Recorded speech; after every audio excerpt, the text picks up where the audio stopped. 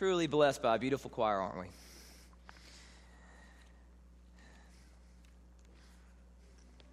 The gospel passage for this morning will be coming from the Gospel of Matthew, chapter 22, verses 34 through 40. I invite all to stand as you are able in the body and spirit for the reading of the gospel.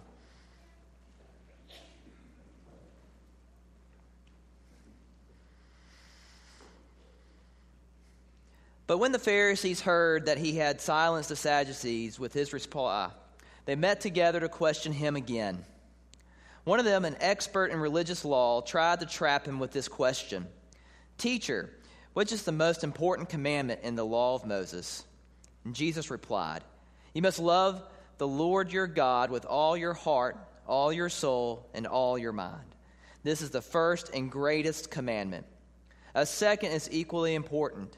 Love your neighbor as yourself. The entire law and all the demands of the prophets are based on these two commandments." This is the word of God for the people of God. Thanks be to God. You may be seated.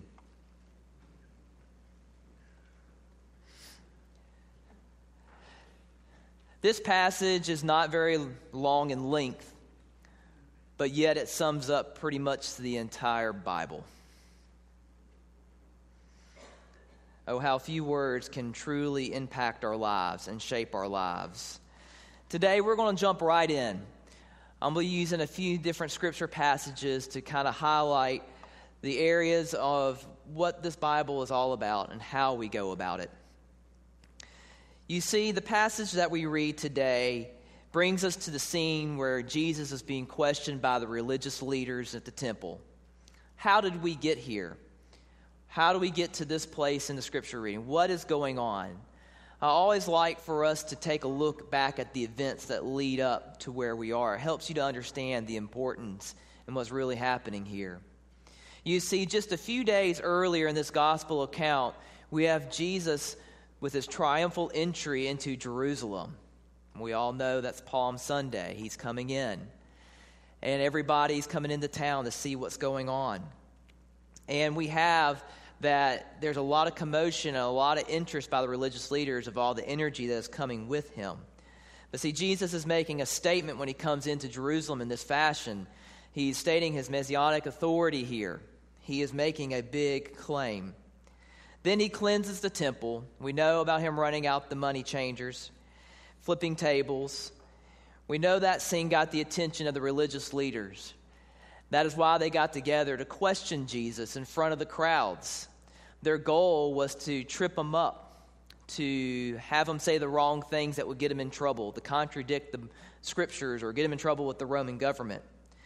So the group of religious leaders, the Herodians, the Sadducees, and the Pharisees, approached Jesus at this scene here with some loaded questions to see how he would respond. The first group, the Herodians, asked him about taxes. They asked him if it was lawful to give taxes to Caesar, and we know his response. His response was, well, let me see the coin that we use to pay taxes. It's the Roman coin. It has Caesar's face on it. And then he is quoted saying, well, therefore, render to Caesar the things that are Caesar, and render to God the things that are God. And then the Sadducees come up, and they're going to try to trip him up here in front of the crowds. And see, they don't believe in the resurrection. And so their question was going to be this very long, drawn-out, hypothetical, this what-if statement of resurrection and marriage. It says that same day, Jesus was approached by the Sadducees, religious leaders who say there's no resurrection from the dead. They posed this question: "Teacher, Moses said if a man dies without children, his brother should marry the widow and have a child who will carry on the brother's name. Well, suppose there were 7 brothers. The oldest one married and then died without children, so his brother married the widow. But the second brother also died, and the third brother married her. And this continued with all 7 of them. And last of all, the woman would die. So tell us, whose wife will she be in the resurrection? For all 7 were married to her." So they're just trying to trip him up by giving this out-of-this-world example. What if this woman married 7 brothers? Whose wife would she be in the resurrection? And then Jesus' reply was, "Your mistake is that you don't know the Scriptures and that you don't know the power of God. For when the dead rise, they will neither marry nor be given in marriage. In this respect, they'll be like the angels in heaven. But now as to whether there'll be a resurrection of the dead, haven't you read about this in the Scriptures? Long after Abraham, Isaac, and Jacob had died, God said, 'I am the God of Abraham, the God of Isaac, and the God of Jacob.' So he is the God of the living and not the dead." And when the crowds heard him, they were astonished at his teaching. So he's able to rebuke and give good responses to all the religious leaders that are approaching him. Their plan is not working to trip Jesus up on his words. He is truly showing his authority here. But the third group is the group that we get to in our passage. It's the Pharisees. They are the teachers of the law. They know the law backwards and forwards, upside down, all different ways. And so one of their best was going to trick him with the greatest commandment question.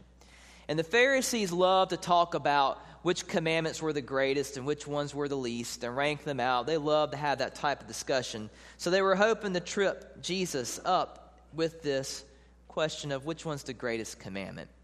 But nobody knows Scripture better than Jesus. And so what he would do is he would quote back Scripture to them from Deuteronomy and Leviticus. He would quote back from Deuteronomy the passage that said, "You are to love your God with all your heart, with all your mind, and all your soul." And then he would quote back to them the Leviticus, the one that says you're to love your neighbor as yourself. And that would sum up all the teachings of Scripture. That is the greatest commandment. And there again, the crowds were amazed. And the Pharisees and Sadducees and the Herodians did not succeed in tripping Jesus up in his words at that time. And so with this, we are given that we're to look at Scripture through the commandment of love. That is the lens in which we should read the entire Bible. There are many difficult passages and stories in the Bible, but when you put on the lens of love as you read through it, and God's love for us and our love for our neighbor, things begin to make a little bit more sense. The Apostle Paul has a lot to say about this concept of love. Very powerful. I'm going to read to you what he wrote here in his letter in 1 Corinthians chapter 13 about this love, about this lens that we're to look through Scriptures and how we are to live our lives as commanded by God. Paul says, "If I can speak all the languages of earth and of angels, but do not love others, I would only be a noisy gong or a clanging cymbal.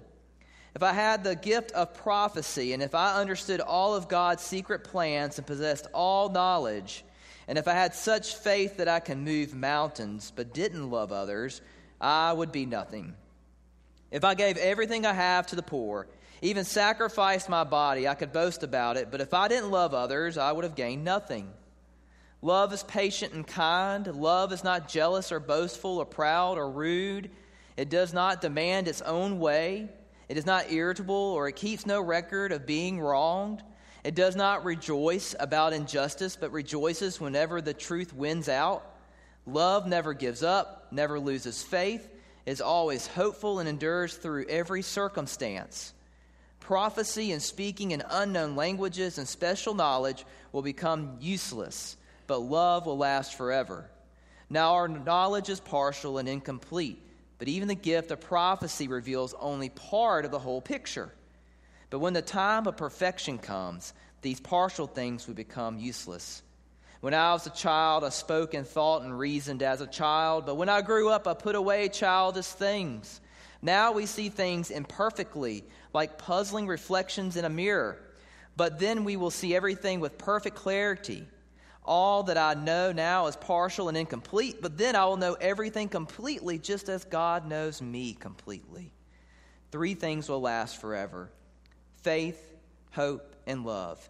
And the greatest of these is love. One of the most powerful passages about love. The greatest commandment in the Bible. The thing that Jesus uses as a response to the religious leaders of his day that would sum up the entire Holy Scripture. And we don't have to go very far to find people that are living out this concept of loving God and loving others. When I was preparing this sermon, I was thinking of different people in history that have lived this out. And for some reason, one person that kept coming to mind was Mother Teresa, which many of us remember Mother Teresa. She was a Roman Catholic nun who devoted her life to serving the poor and the destitute around the world. And she spent many years in Calcutta, India, where she founded the Missionaries of Charity, a religious congregation devoted to helping those in great need. In 1979, she won the Nobel Peace Prize and became a symbol of charitable and selfless works. And in 2016, the Roman Catholic Church canonized her and made her a saint, Saint Teresa. But many of us remember her works and remember her and have heard about her and definitely can say she was living out the concept of loving God and loving others, dedicated her entire life to that. She also has many quotes about love. One that I found very interesting. She is quoted saying, "It's not how much we do, but how much love we put in the doing. And it's not how much we give, but how much love we put in the giving." Love is the main ingredient. But then there are also stories that are happening in the current events that also highlight what this love looks like. This past week, I ran across a story in the news about a neighborhood that is celebrating Christmas a little bit early for a child that lives on their street. Several homes in a suburb of Cincinnati have already put up Christmas lights and put wreaths on their door. And the reason why is to bring holiday cheer to a 2-year-old boy who has a rare type of brain cancer and may not make it to Christmas. His family had the idea to celebrate a little bit early and bring the joy of the holiday season to him, but they didn't really have a lot of outdoor decorations. So they posted a message on Facebook asking for help in decorations. And would you believe it? Stranger after stranger would show up to their house, dropping off outdoor decorations, so many that the yard can't hold anymore. And then that idea seemed to seep out into the neighborhood where the neighbors on that street wanted to join in decorating. So then they began decorating their homes. And then the article goes on to say that people in other neighborhoods and even some surrounding states have decorated their homes in honor of this little boy so that he can have some holiday cheer in his last few moments here on earth. And the parents say that the little boy just absolutely loves it. He wakes up every day to Christmas lights outside of his home and a Christmas tree inside, and he's just happy. God's love. Everybody pulling together for this little boy, being selfless, and seeing him as God sees him, complete. So we can look around and we can read and see example of the greatest commandment lived out amongst us. But there was something that I personally was struggling with this commandment.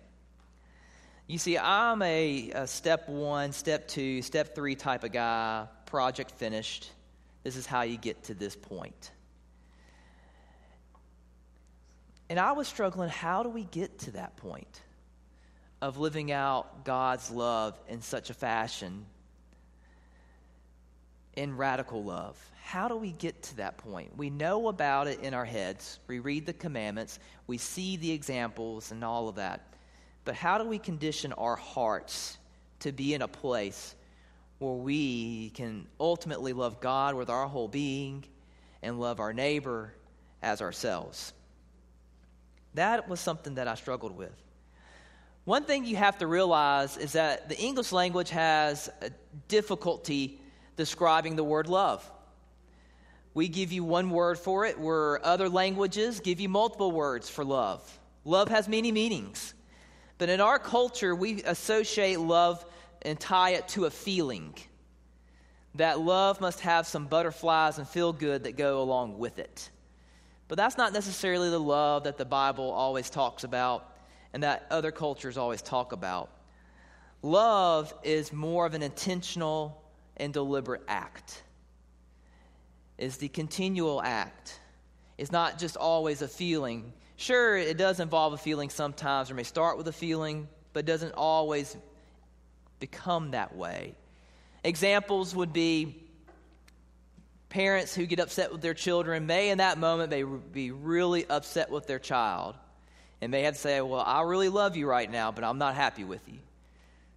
The feeling of that newborn baby is no longer the newborn baby feeling anymore when they're a teenager or a young adult and you're upset with them. Or in a marriage relationship. Sure, that may start out with feel-good feelings of loving the other person, but then as time goes on, love in that relationship becomes more of an everyday choice.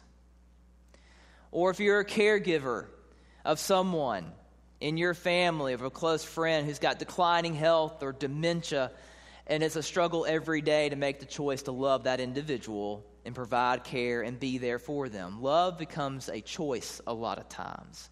So I think it's very important for us to understand, if we're going to love, what is love? What is love? It's not just a feeling. Sometimes it's a choice. And sometimes it's hard to love everyone. We're called to love our enemies. There are a lot of mean people out there, people that have hurt us. And so experiencing or living out love does not necessarily mean you must put yourself in harmful situations. No, it doesn't. But it does mean you can pray for the mean individuals that have hurt you in your life, that you wish them no ill will. That can be love as well. So love has many meanings and can be gone about in many different ways. And love is a direct gift from God. To fully understand it is that we're the only creatures out of creation that can live out his love. We are made in his image, and love is his image. Other creatures don't have that ability, but we do as his representation here on this earth. And so as we allow ourselves to be transformed by that, we are drawing closer to God and being our true selves.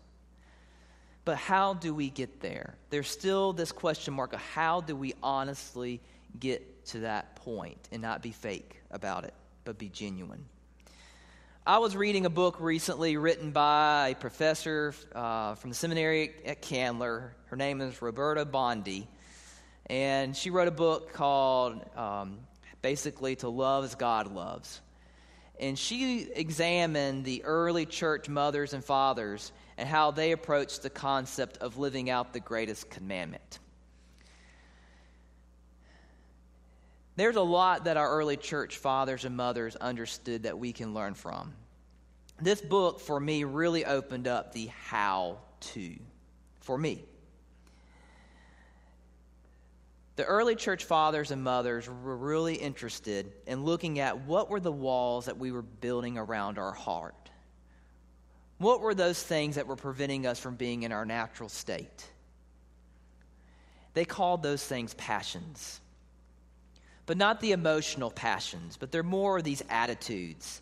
They saw that we had these certain attitudes about other people and about God that would block the love from entering our hearts. We've all been there. We've all been in our cars driving down the interstate, getting off the interstate ramp exit there in Jackson, and there would be an individual or two standing there by the intersection asking for money. We've all been there. We've all been there, and some of us may have given money, but many of us may have just kept looking straight ahead, make sure the door was locked, and just watched the light. And just saying, please, please turn green. And as it turns green, we just go about our business and not pay any attention. We've all been there. We've all been at the grocery store. We've all been in our offices. We've all been at school. And there's that one individual that always just loves to talk and talk and talk and talk and talk and talk and talk. But we just don't have time for that. We got to go. We got to finish this project. We got to get to that class. I got to get the last steak that's on sale that's the special before it's gone. Bananas are 30 cents a pound. We got to go. Okay? We've all been there. And we all just walk by, ignore the individual, and move on. We've all been watching the TV or on our phones and come across news stories that pull at our emotions and pull at us one way or the other, trying to get us to have a reaction, to get riled up and angry at the other side, and then tries to get us on social media or out and by the water cooler, talk about how bad the other side is. We've all been there, and we've all had those barriers around our hearts, those attitudes, the pride, the envy, the anger, the jealousy, the fear. Those are the things that our early church fathers and mothers wrestled with. And that is one of the things they called passions that prevent all of us from tapping into God's love and living out the greatest commandment. The second thing that they noted that we need to work on is humility. And we're not talking about humility in a way where you degrade yourself and say that you're no good, because you are a creation of God. To say that and saying that God's creation is no good. That's not what they're talking about with humility.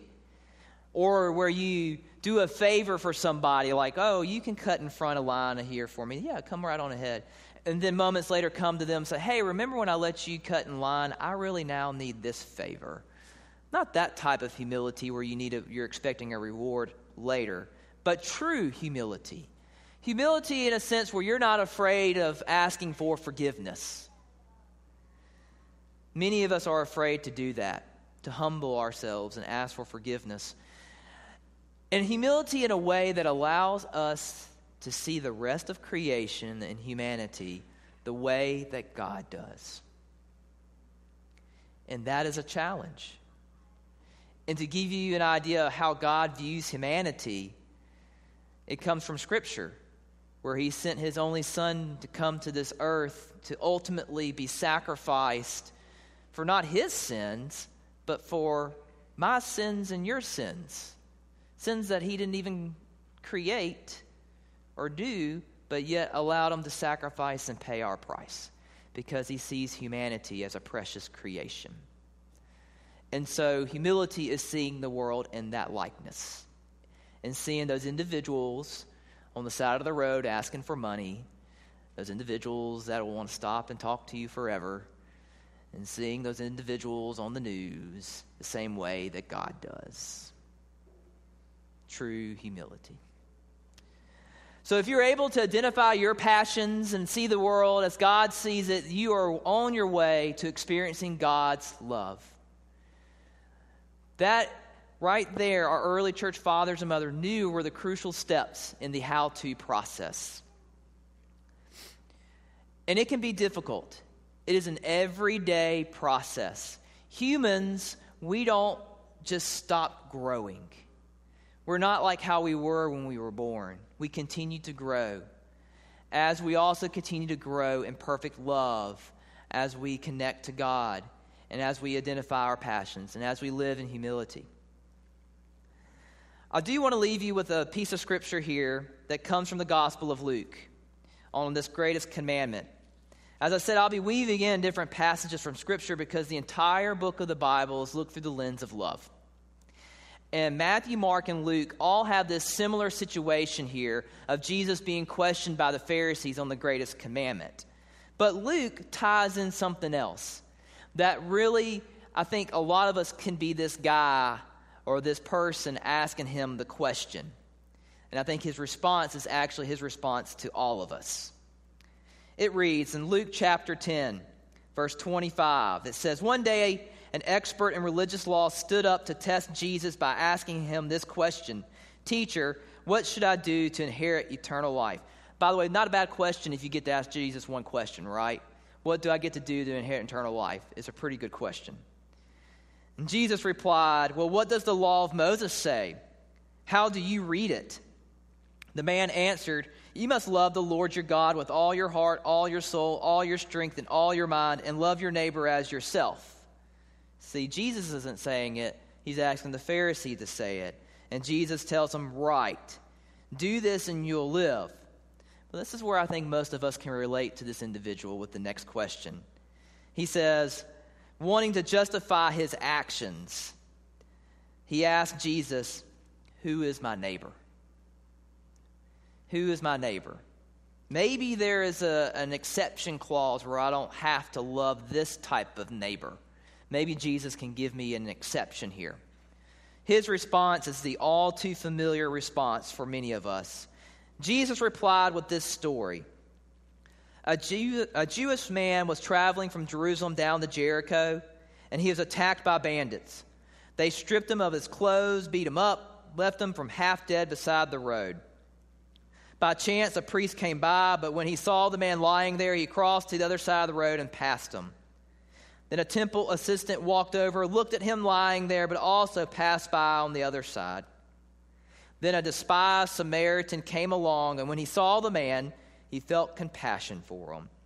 Going over to him, the Samaritan smoothed his wounds with olive oil and wine and bandaged them. Then he put the man on his own donkey and took him to an inn where he took care of him. The next day he handed the innkeeper 2 silver coins, telling him, "Take care of this man. If his bill runs higher than this, I'll pay the next time I'm here." Now, which of these would you say was a neighbor to the man attacked by the bandits? And Jesus would ask. And of course, the man replied, "Well, the one who showed him mercy." Then Jesus said, "Yes, now go and do the same." Your neighbor is everyone. For the Samaritan and the Jews who did not get along at all, they were neighbors in God's eyes. We are called to love everyone and to love God. And to do that, we have to be aware of what's blocking our hearts and how we see the rest of creation. Because to be known as a disciple of Christ, you are to be different than the rest of the world. And for someone to point to you and say, "There is a Christian," they will also be pointing and saying, "There is someone who loves." So may we be that individual. May we be that light in a very dark world that shines the light of love, where someone can point out and say, "There is the disciple of Christ there," because they love. Let us pray. Heavenly Father, we are so grateful for the word that you give us. We're grateful for Jesus Christ and the ministry that he led and the words that he gave us to understand Scripture. So, Father, help us to identify the things that block us from loving. Help us to draw closer to you and to others this coming week. And may we be the shining light, the shining example of Christ in a world that desperately needs him. Lord, thank you for Jesus and all that he did in dying on the cross for our sins. We pray this in his name. Amen.